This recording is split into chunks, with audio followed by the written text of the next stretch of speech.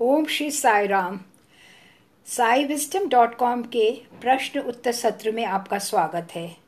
इस सत्र में प्राध्यापक अनिल कुमार भक्तों द्वारा समक्ष रखे हुए प्रश्नों का उत्तर अंग्रेजी में दे रहे हैं, जिनकी प्रस्तुति हिंदी भाषा में भी की जा रही है। आज का प्रश्न जो हमारे समक्ष रखा गया है उसका विषय है मन का प्रबंधन। मन का प्रबंधन किस प्रकार किया जाए, अर्थात माइंड मैनेजमेंट। हिंदी में प्रस्तुत करते हुए ओम श्री साई राम। प्रश्न उत्तर सत्र में आपका स्वागत है। आपके योगदान व समर्थन के लिए आपका धन्यवाद। कुछ ऐसा प्रतीत होता है जैसे स्वामी ने ही कुछ पूर्व सप्ताहों की वार्ताओं का इस प्रकार योजन किया है कि उन सभी का एक ही विषय है, एक ही शीर्षक, आत्मिक श्रृंखला।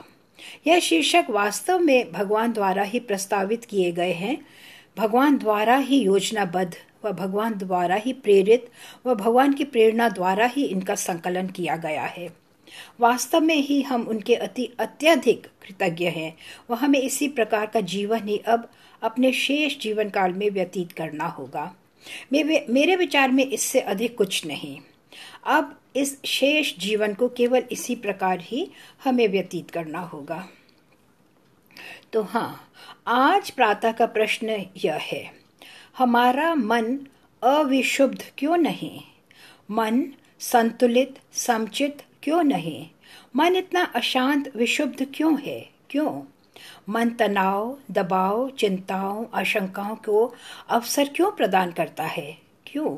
यह कुछ ऐसे प्रश्न हैं जो आधुनिक मन को व्यथित करते हैं। यह प्रश्न हमारे समक्ष रखे गए हैं वे मैं उनका उत्तर साई साहित्य की पृष्ठभूमि से देने का प्रयत्न करना चाहूँगा। यह सुप्रसिद्ध अंग्रेजी साहित्य के कवि जॉन मिल्टन ही थे जिन्होंने कहा था, यह मन ही है जो नरक से स्वर्ग बना देता है व स्वर्ग को नरक में परिवर्तित कर देता है।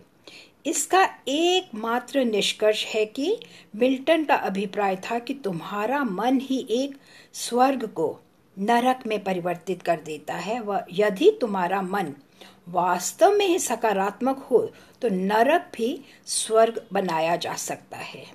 अतः इस कारण हम दोष केवल मन को ही नहीं दे सकते। मुझे उसका भी स्मरण है जब दीर्घ काल पूर्व वर्ष 1973 में वृंदावन बंगलुरु में स्वामी आंध्र प्रदेश के एक जिले से आए हुए भक्तों के साथ वार्ता कर रहे थे। स्वामी ने भक्तों को अपने प्रश्न समक्ष रखने के लिए कहा व यदि उनके कोई संशय हो तो वे उन्हें समक्ष रखें। हमारे करुणामय प्रभु ने उन्हें प्रश्न करने हेतु प्रेरित किया।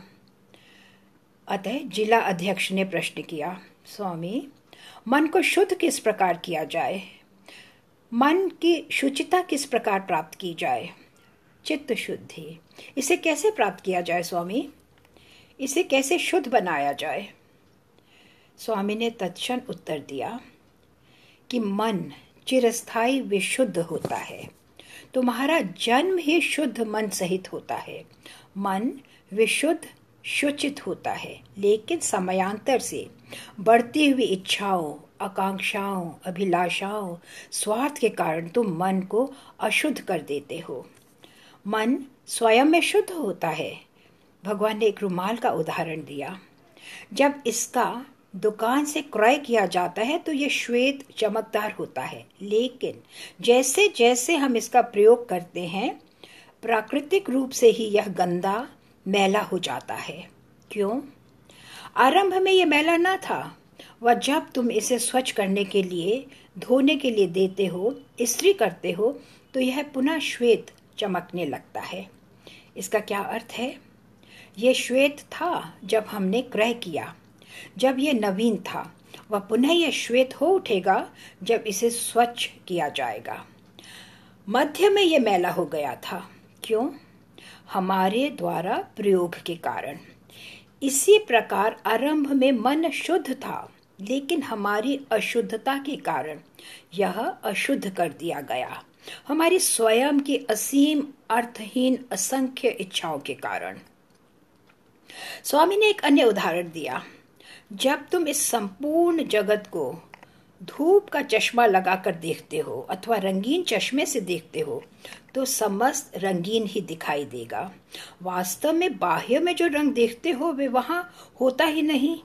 रंगीन चश्मे के कारण बाह्य जगत रंगीन प्रतीत होने लगता है। इसी प्रकार मन स्वयं में शांत विशुद्ध होता है, लेकिन इच्छाओं के चश्मे के कारण, स्वार्थ एवं स्वार्थपरकता के कारण मन मलिन होने लगता है। मन दूषित हो उठता है। अतः हम ही इसकी अशुद्धता के उत्तरदायी होते हैं, हम ही इसके कारण होते हैं। यह उदाहरण है जो भगवान बाबा ने हमें दिए थे। स्वामी ने एक अन्य उदाहरण भी दिया। एक रंगीन कांच के ग्लास में पेय जल लो। जब जल रंगीन दिखाई देता है, वास्तव में जल रंगहीन होता है। ये रंगहीन जल अब रंगीन प्रतीत होने लगता है। जो भी कांच का रंग होगा, गिलास का जल उसी रंग का ही दिखाई देगा। अतः हमें मन को दोष न देना चाहिए। दूसरी ओर मन को समंजित किया जा सकता है। मेरे विचार में यह श्रीमती फिलिस क्रिस्टल ही थी, कैलिफोर्निया यूनाइटेड स्टेट्स से भगवान बाबा की एक भक्त, जिन्होंने एक पुस्तक लिखी, टेमिंग द माइंड, अर्थात मन को सौम्य शांत करना। मुझे कैलिफोर्निया से ही एक अन्य भक्त डॉक्टर सैमुअल सैंडवाइस का स्मरण है, जिन्होंने बॉडी एंड द माइंड, अर्थात देह व मन शीर्षक की पुस्तक प्रकाशित की। हम उनकी एक अन्य पुस्तक से भी अवगत हैं, बाबा एंड द साइकियाट्रिस्ट, अर्थात बाबा एवं मनश्चिकित्सक। अतः मन एक ऐसा विषय है जिसके विषय में अनेक लेखकों ने, विशेषकर बाबा के भक्तों ने, स्वामी की मन के प्रति शिक्षाओं का वर्णन करते हुए उन्हें पुस्तकों में संकलित किया है। वर्तमान में यह हमें उपलब्ध है। पूर्वकालीन एक समय दशहरा पर्व के दौरान स्वामी ने संपूर्ण उत्सव के दौरान समस्त 9 दिवस तक अपने दिव्य प्रवचनों में मन के विषय में ही चर्चा की। यह मन अति महत्वपूर्ण होता है। इसके अतिरिक्त आदि शंकराचार्य के लिए भी कहा जाता है कि एक व्यक्ति उनसे प्रार्थना कर रहा था, ओ गुरुवर, जब आप भ्रमण हेतु जाते हैं तो मेरा मन भी अपने साथ ले जाइए।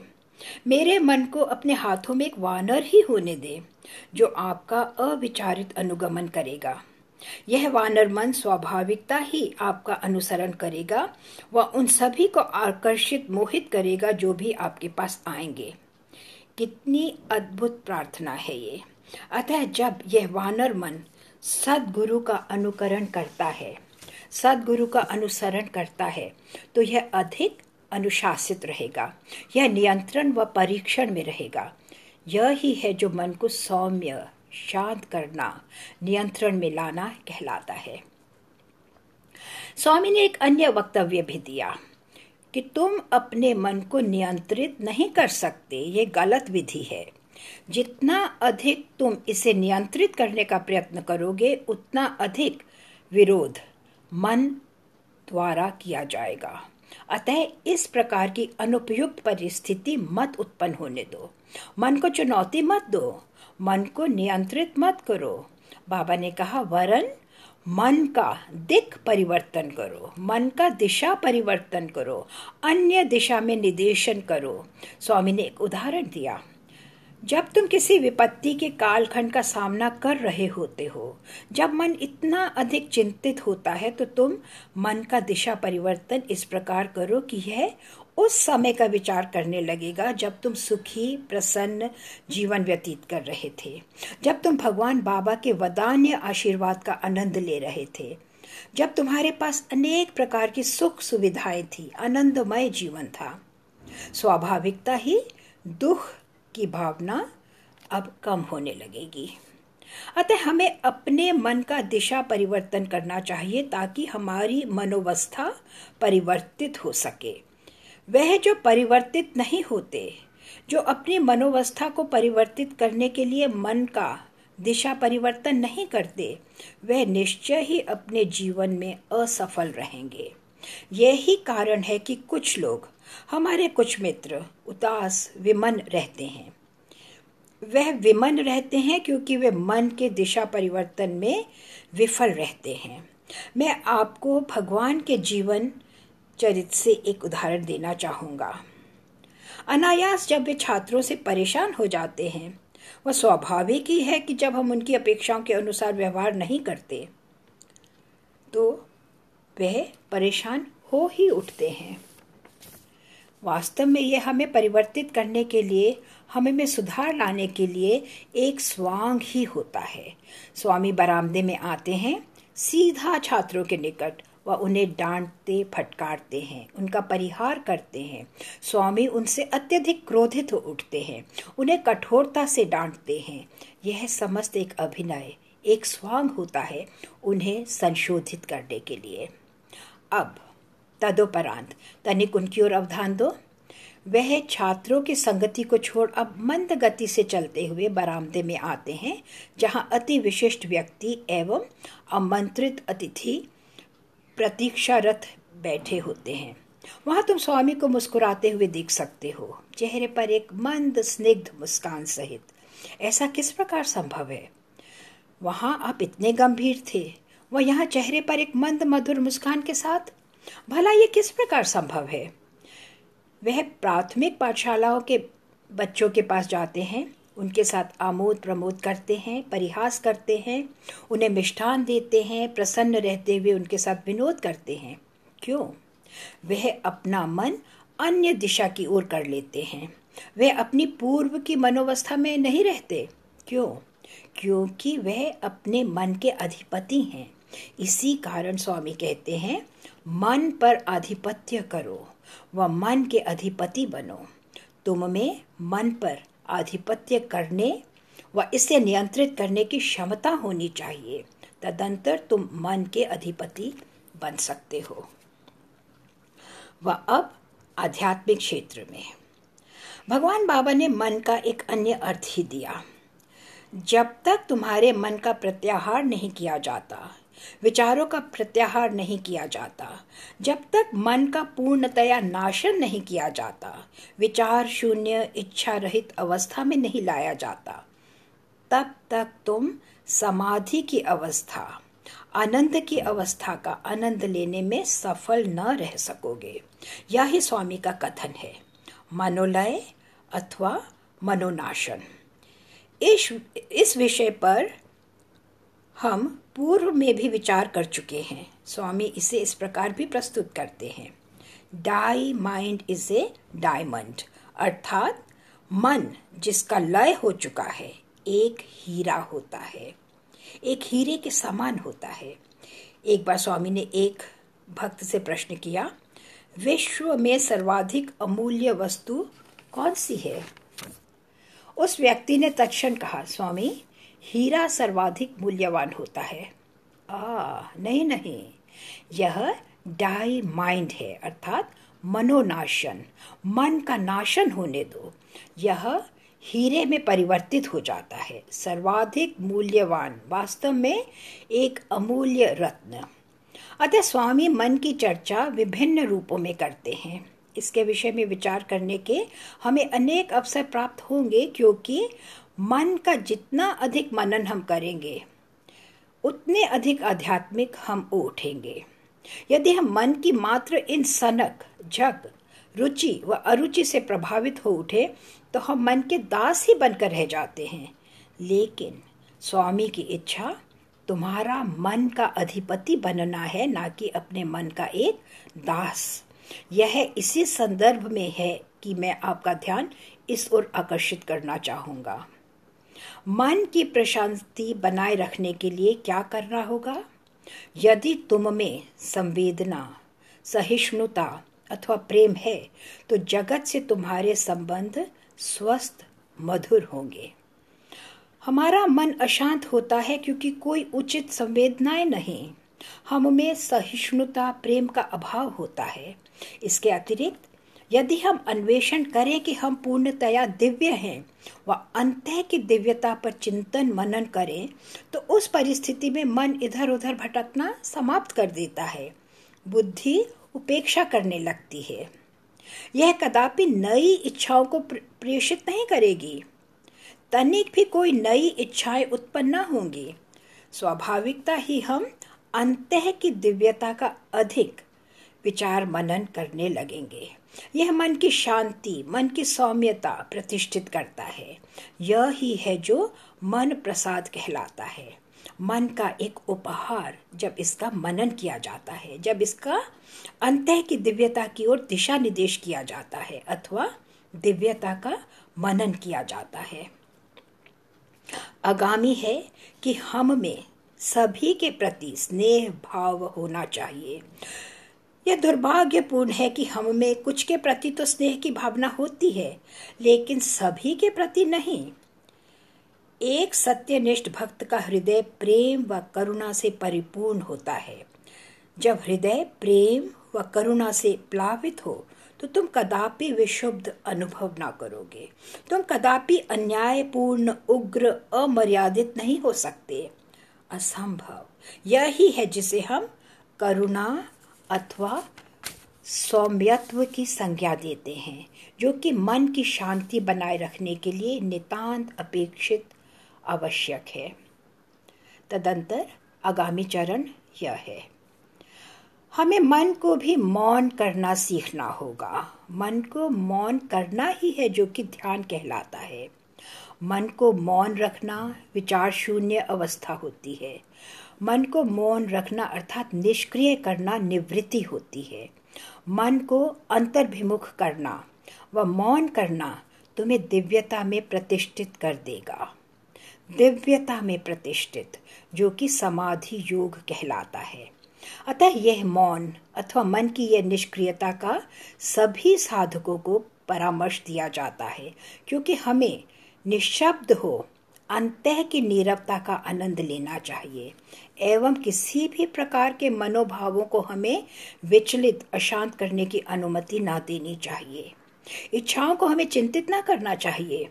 यह अनिवार्य हो जाता है कि हम मौन अपनाएं व इसका पालन करें। इसी कारण मुनि की अवस्था।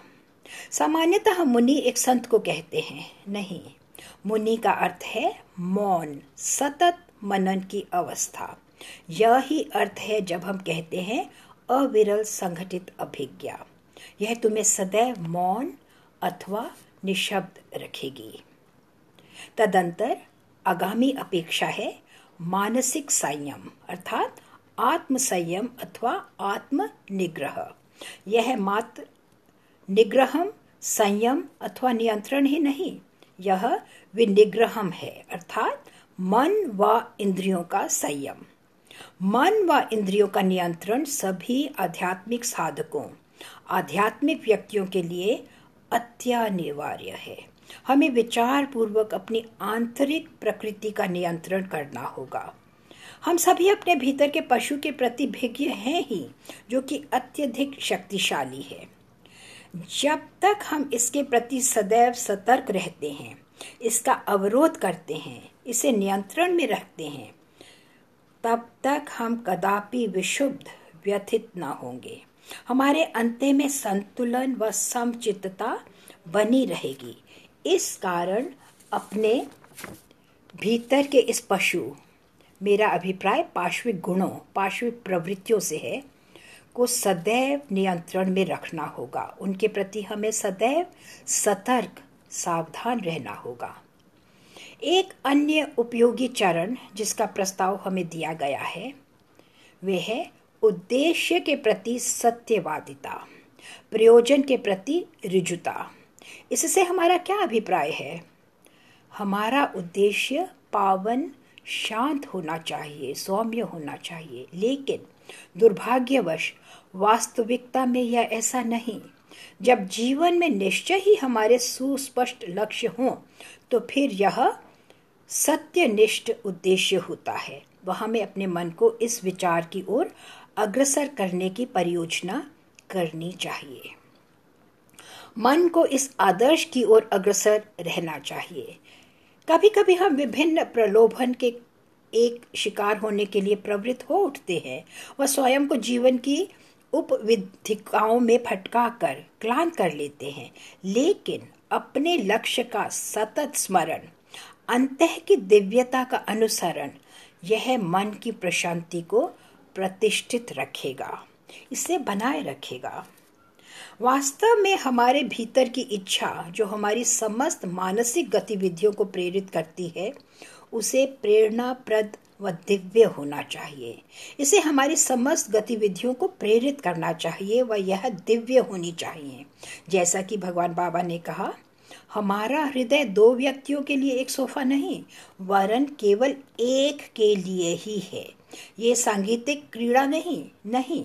अतः जब हम शिकायत करते हैं कि हमारा मन शांत नहीं, यह आशंकित चिंतित है, ये समचित्तता अथवा प्रशांति की अवस्था में नहीं, तो संभवतः हम में सौम्यत्व अथवा उदारता का अभाव है, मौन का, आत्म विनिग्रह का, आत्म संयम, भाव संशुद्धि, उद्देश्य की रुजुता का अभाव है।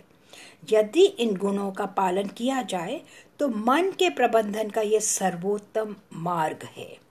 हमें किसी के पास भी जाकर इसके लिए याचना करने की आवश्यकता नहीं व इस प्रकार धन के अपव्यय की, हमें धन का अधिक शुल्क देते हुए किसी द्वारा भी प्रशिक्षित किए जाने की कोई आवश्यकता नहीं। इस प्रकार की कोई आवश्यकता ही नहीं। स्वामी की शिक्षाएं पर्याप्त हैं, स्वामी के कथन, उनके प्रवचन पर्याप्त हैं, स्वामी द्वारा दिए गए उदाहरण हमारे लिए आजीवन पर्याप्त हैं। गत दिवस मेरे आवास पर एक अतिथि आई, बंगलुरु से एक अति लोकप्रिय प्रसिद्ध मनश्चिकित्सक। वे मुझसे कह रही थी कि जब आप अन्य पुस्तकों का अध्ययन करते हैं, जब आप अन्य शिक्षकों का अनुसरण करते हैं, तो आज अथवा कल निश्चय ही आपको संज्ञान होगा कि इन विषयों की चर्चा हमारे परम प्रिय भगवान ने दीर्घ काल पूर्व ही की थी।